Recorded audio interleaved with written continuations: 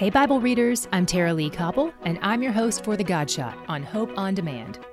This is love, that we walk according to His commandments. This is the commandment, just as you have heard from the beginning, so that you should walk in it. 2 John 1:6. When you love someone, you want to do what honors them. And our relationship with God is no different. When we honor Him, it reveals our hearts. All through Scripture, God reminds His people that He isn't just after our obedience, He's after our hearts. Once He has our hearts, everything else will follow. Once, when a group of people asked Jesus what God requires of them, Jesus replied that the work of God is that they believe in the one He sent, that is, Jesus.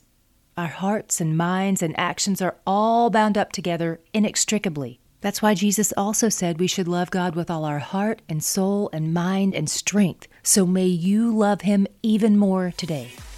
He's where the joy is.